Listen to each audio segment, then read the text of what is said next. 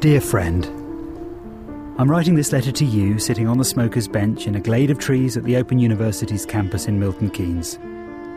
I'm a stone's throw from Bob's roomful of rocks, Vince's simulated wetlands, and Mark's collection of Antarctic ice data.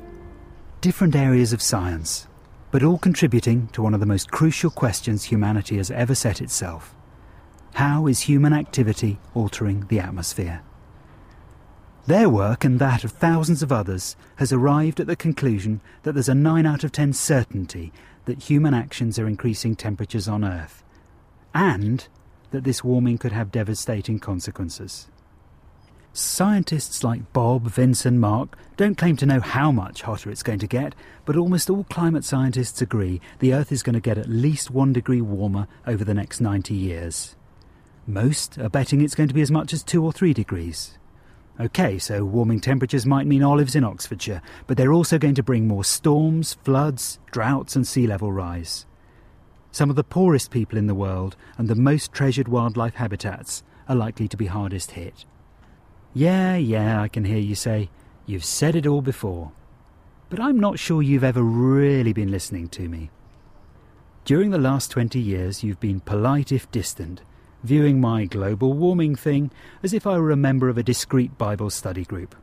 But as climate politics gets serious, so is your assault on climate science.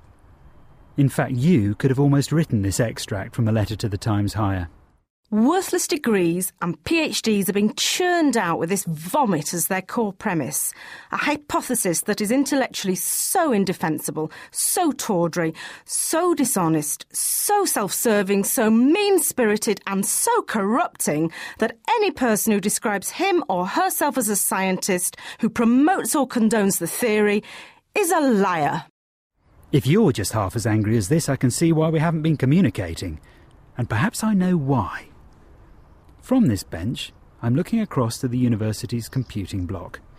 Hidden within is a server logging all of our old emails, perhaps even a few between you and me. Just like the University of East Anglia's server that had all its emails stolen last year. Their theft and worldwide posting became a major news story that's credited with denting public confidence, as well as yours, of course, in climate science around the world. Climate change scientists were taken apart for using the word trick to describe the way they presented data, and for appearing to keep so-called skeptics out of academic journals. People became suspicious, questioning whether data had been manipulated to suit a pro-climate change argument. Was the real truth being hidden? A string of independent investigations have found these charges groundless, but the damage was done. The so-called scandal fed a media backlash. A backlash against the crocodile tears shed by politicians, against the postured worrying of manicured celebs, and against the emotional blackmail of charity posters. The email storm served as the perfect antidote to the tedium of yet more aerial shots of polar bears paddling through not-so-icy Arctic waters. In some ways, I know just how you feel. I reckon I've got more cause to be bored by the topic than most. For over 20 years now, I've argued that climate change is one of the challenges of the age, one that we'll all be judged by. For most of that time, I've been in a misery-stricken minority, convinced that everyday human activity, moving, eating, keeping warm or cool, is gently stoking a slow-boil apocalypse. And it's the careful work by thousands of climate scientists that have got us to a point where we're finally beginning to understand the dangers of carrying on with business as usual. I trust them. Why don't you?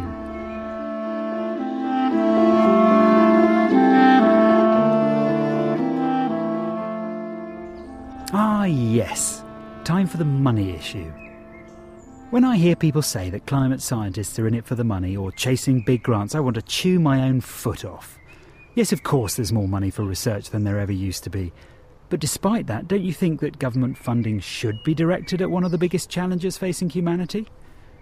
And at a personal level, stop and think for a moment. If top scientists had been after cash, they could have chosen any career on the list. Instead, they've chosen a life of public sector pay and budget holidays. Have you seen a university car park? It's also ludicrous to suggest that there's a global conspiracy of scientists. Do you really believe that they've agreed to hide inconvenient data that doesn't fit the climate change line? Research is all about evidence and argument. If there really was substantial evidence that climate change isn't caused by humans, then you can be sure plenty of ambitious scientists would have been quick to get that paper out and make their name. The fact that there's such a high degree of common ground around climate change research makes the issue all the more convincing and all the more worrying. So, my friend, who to trust? Well, I put my confidence in a profession where people are driven not by money or glory, but above all by curiosity. We can only begin to make sense of how the biosphere, atmosphere, geosphere and human life fit together if a very wide range of very good brains give their best to it. Bob with his rocks, Vince in his wetlands, Mark with his Antarctic ice. They're all plugging away, doing their bit, looking to make sense of that part of the world that they've devoted their whole life to understanding. And when you glue together their conclusions with those of thousands of others, there's only one answer. We're taking an enormous gamble with the way we run our lives. So what's my conclusion? Well, climate science isn't finished. In fact, it's so complex it's probably unfinishable. But, and this may be the biggest but in human history, there's very wide agreement that we're influencing the climate in ways that will throw us and the ecosystems we depend on some horrible surprises and terrible challenges. These are perilous times. We're going to need your sharp, sceptical eyes now that we're into the difficult business of judging what paths to take. But I think you're looking at climate science down the wrong end of the telescope. So what if we invest in adapting to environmental change and reducing emissions and the science turns out to be wrong? We'll leave the poorest in the world equipped to deal with natural hazards better, and we'll have freed ourselves from our dangerous addiction to oil. Is that really such a big price to pay? On the other hand, what if I'm right about climate change and we're delivered into a world of more drought, storms, floods and food insecurity? If they listen to you, the politicians and public will scratch it off the to-do list today. But people will be left paying the bill for centuries to come. Trust me on this. Joe.